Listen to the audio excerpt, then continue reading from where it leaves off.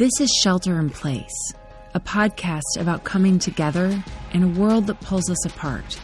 From Oakland, California to Hamilton, Massachusetts, I'm Laura Joyce Davis. Shelter in Place is taking this week off from regular episodes, but there's a good reason for it.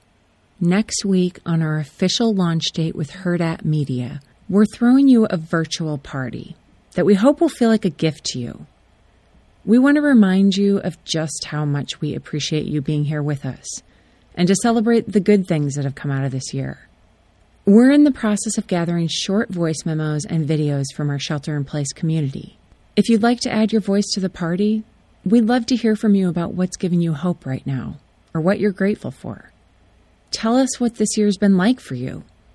If Shelter in Place has been a home to you during the pandemic, we'd love to hear about that too. This is your chance to say what's important to you, to add your voice to the conversation. We'll be receiving those messages until Sunday, January 10th. I hope it goes without saying that we'd also love to meet your friends.